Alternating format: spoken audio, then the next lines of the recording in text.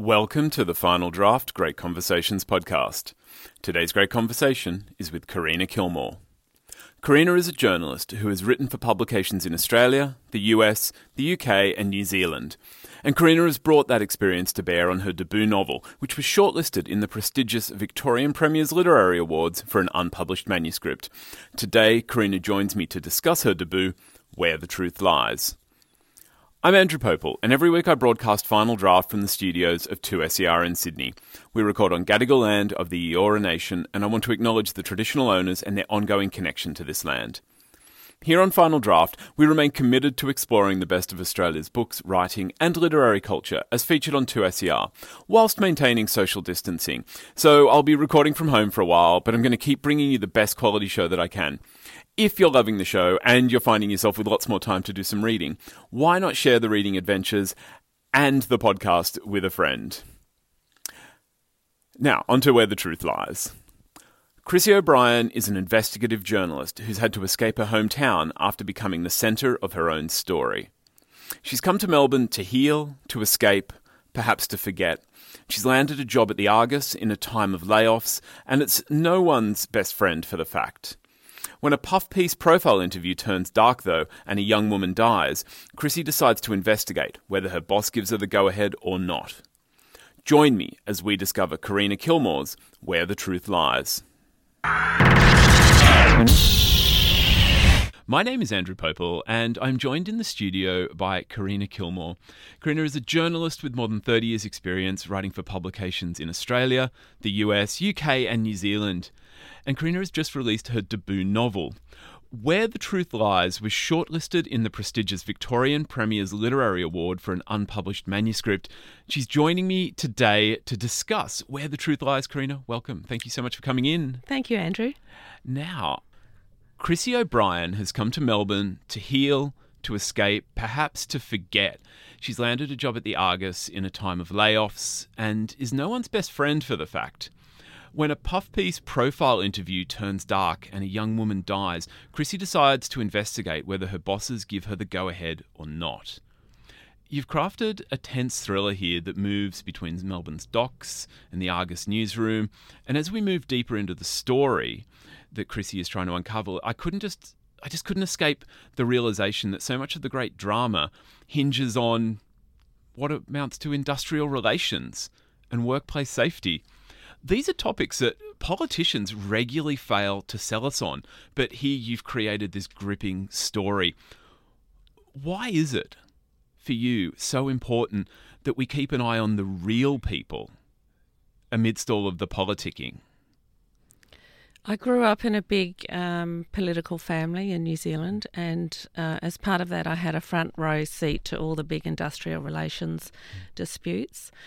Also, as a finance journalist, a business journalist, I also get to see that side of the big tribal union corporate divide from my own upbringing, so from the blue-collar side, and also as a finance journalist from the white-collar side.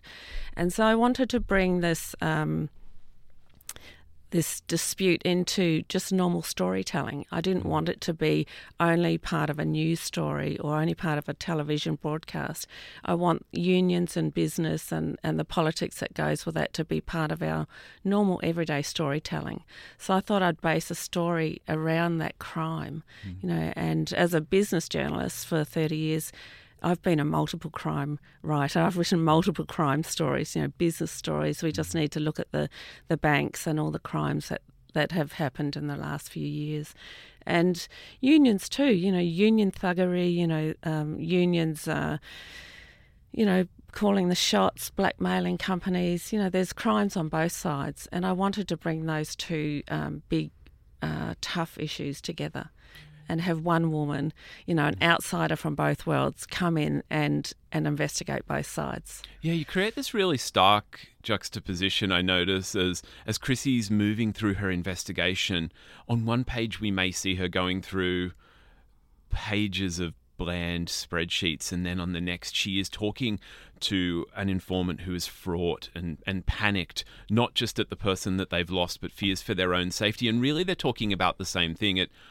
it really brought home that these spreadsheets, these facts and figures that are dealt with in offices are people's lives, and the way they move through those lives can be so depersonalised. Yeah, as a business journalist, I automatically go to data and I analyse numbers and figures.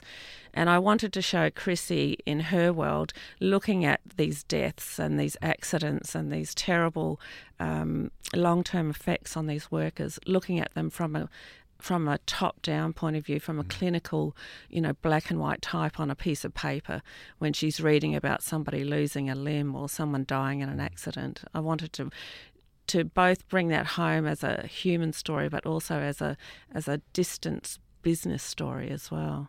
Yeah.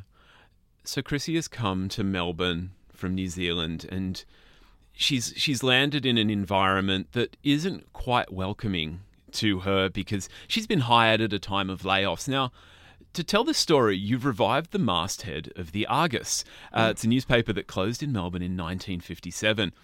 So as a population, we're moving increasingly into getting our news from digital platforms where we're not thinking about these mastheads being, printing presses and buildings that people actually work in. I wondered if this resurrection was more than just a sentimental plot device. Is diversity in media and that shrinking pool of mastheads an issue? Yeah, I wanted to show that this is a world where if the Argus, which was one of Australia's, possibly if it was still going, Australia's oldest newspaper, if the Argus hadn't closed down, what the landscape would have been in Australia. It would have had this great, highly recognised newspaper, but also at the end of its physical life, at the end of its life, of its tradition is going. Now it's turning to all the platforms that it needs to cover off. And in Melbourne, the Argus building still exists. It's on the corner. It's just as it's described in the book. It's a beautiful old building. And I just wanted to repopulate that building as well. I wanted to put people back in there and get them working on the newspaper that had been part of Australia's history.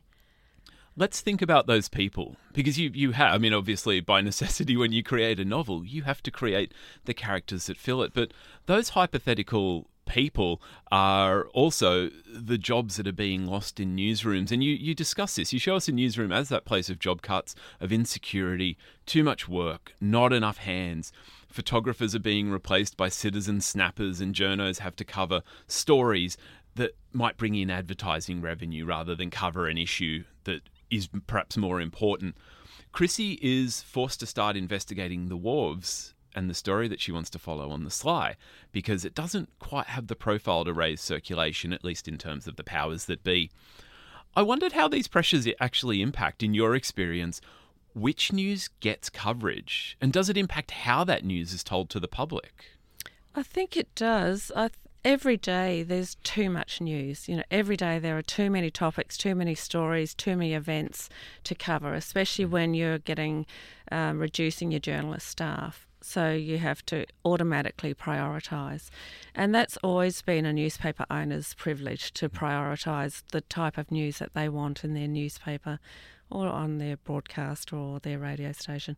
And so every day, every morning, there's a huge, great big news list printed out, and everyone will go through it one by one and decide what's a priority. And I don't know how... As an individual, I would struggle to make those decisions. It's a really hard job. I feel for the news editors who have to cut out some stories, for the sake of others. So, news, the fourth estate, it has such an important role in holding power to account. It, in a very big way, supports, but also, challenges what happens in democracy, where we have a small number of people controlling our lives. But it seems like, as what you're saying there is, it also replicates that. You have one or two people making decisions about what gets into the paper. That's a huge responsibility. Do you feel like it's something that is always done well? I think it's always done with good intention. I'm not a cynic, even having worked in the media for 30 years and seeing a lot of change. I still think everyone still has a really good intention to get the information out. I think the problem is that now you just have one journalist writing one story for multiple platforms. So you're only having one voice. That's the problem. You know, it's a resources issue. We don't have 3 or 4 business journalists, for example, writing the same business story. We have one journalist writing that story and sharing that across all the platforms. Is a consequence of that also what you depict in Where the Truth Lies, where you have a story and at the very beginning, Chrissy knows something's up and she wants to pursue that story. And it's really not until the story builds, and in this case, the story building is people dying before coverage happens. That seems like a horrible consequence, and Chrissy feels the full impact of this. Yeah, that's exactly what happens, unfortunately. We've got several cases just recently of domestic violence. Domestic violence is not new. Domestic violence has been killing women and children for decades. But because we've had a high-profile death recently, it's suddenly become news again. And that's a sadness within our society, that we wait for those big events before our news editors and news owners decide to make that a big issue again. And then when that drops off, it goes back into the distance, you know, and people forget about it again. There's just there's not enough profit to be made from keeping a story going when it's not holding interest. I don't know if it doesn't hold interest. I wonder sometimes about the role of a news organisation, whether we only produce news that earns revenue. You know, that really worries me, that those sort of decisions are made at a high level, and in that case we have to discard news which is newsworthy for its own sake, but doesn't necessarily attract an advertiser or a sponsor or clicks on the website. You know, that's the sort of issue that news editors have to grapple with every day. And as a journalist, you don't have a direct input in that. You really are just a foot soldier. You know, you're going out there, you're finding the stories, you're writing them and reporting them, and you don't get to say where that gets placed in a newspaper. And I show that with Chrissy in the novel, where she's got a really good story, but her news editor doesn't see it that way, and so he downgrades it and he cuts it and relegates it to a small piece, or not at all, gets cut completely. Now, Chrissy joins the Argus after an established career in New Zealand, a career that she's had to leave behind, and it's a past that she wants to keep hidden from her colleagues. I'm not going to say any more. I want people to discover this. But it highlights another aspect of the newsroom, which is just this accepted level of stress, of overwork, even abuse that workers face. And through this, Chrissy is trying to cope with these severe panic attacks, her deteriorating mental health.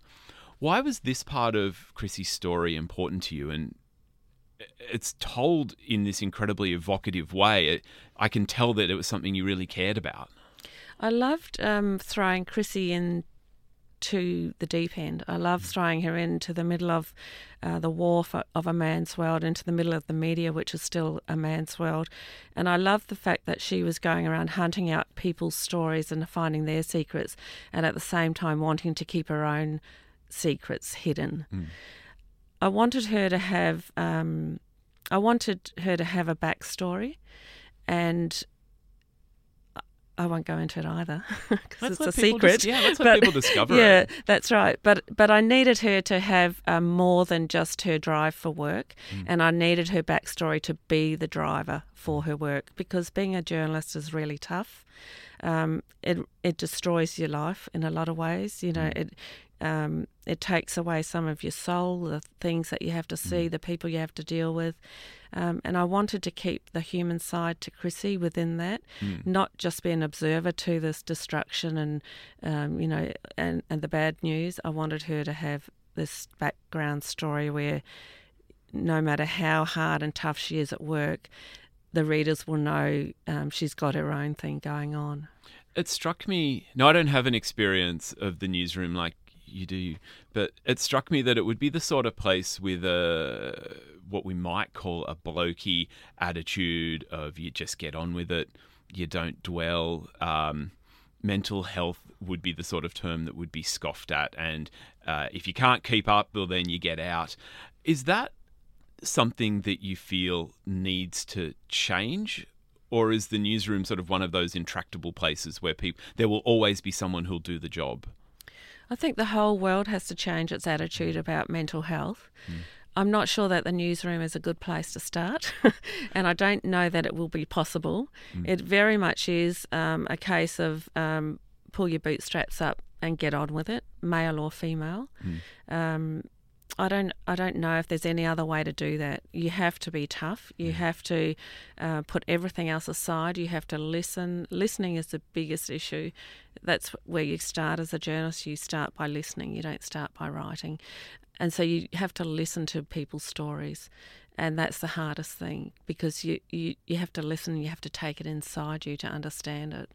Yeah, there's this really interesting, I guess, discussion around these roles we play and the way we occupy these roles that I've heard, which kind of suggests that as women, for the bulk of the 20th and now into the 21st century, entered roles that were sort of coded as male, they've had to take on these attributes. And Chrissy in the newsroom seems like a perfect example of that. And perhaps the place to start is because it seems that men have never had the pressure put on them to take on those opposite attributes that might actually open up space for mental health.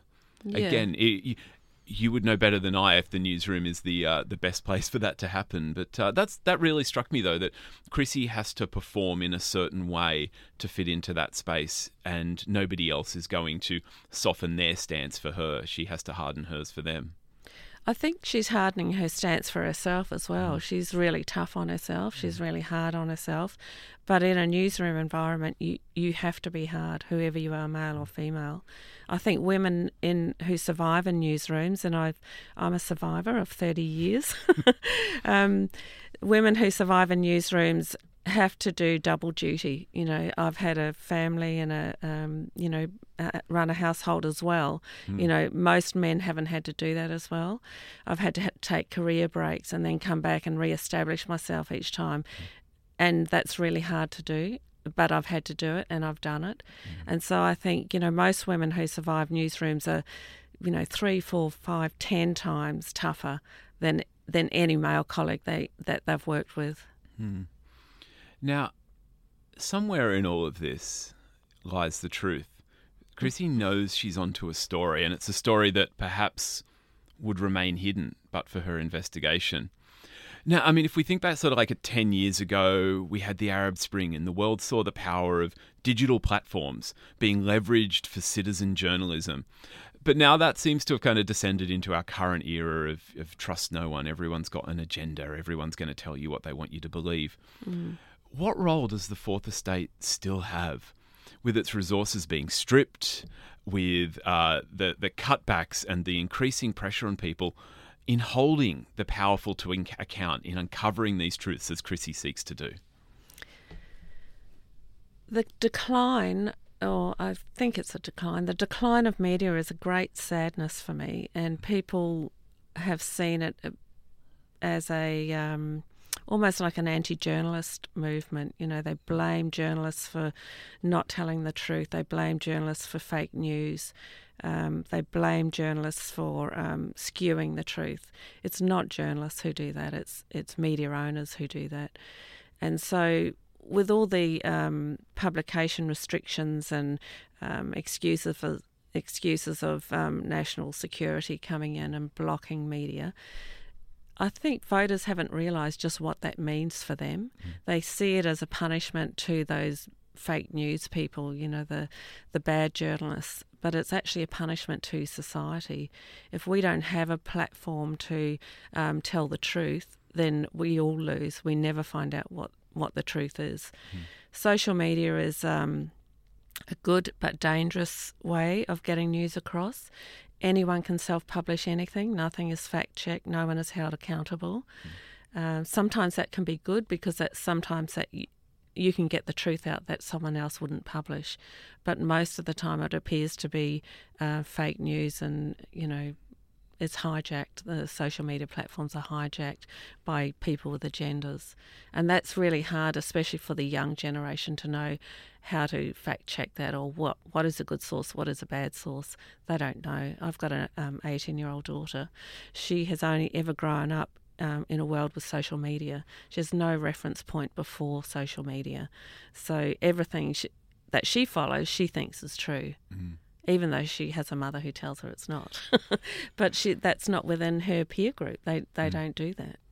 So there's just that failure to understand that the media is not just an organisation. A media is individuals who have a role to play, and that role has traditionally been to cast light on the things that perhaps the powerful don't want us to see. That's my understanding too. I think that is the role of the media, is to shine light on things that people don't want you to see. Yeah, that's the most important role, and that is where the media has been shut down the most. Yeah. I am speaking with Karina Kilmore, and we're discussing Where the Truth Lies. It is an absolutely fascinating look at that role of the media and one individual reporter's quest to uncover a really shocking truth. Karina, thank you so much for this opportunity to, I guess, call on your experience to help us understand this amazing book that you've given us. Thank you, Andrew. That's it for this great conversation with Karina Kilmore. Karina's latest novel is Where the Truth Lies, and it's out now through Simon & Schuster. Great Conversations is recorded on Gadigal land of the Eora Nation at 2SER's Broadway Studios in Sydney, Australia. The show is produced and presented by Andrew Popel.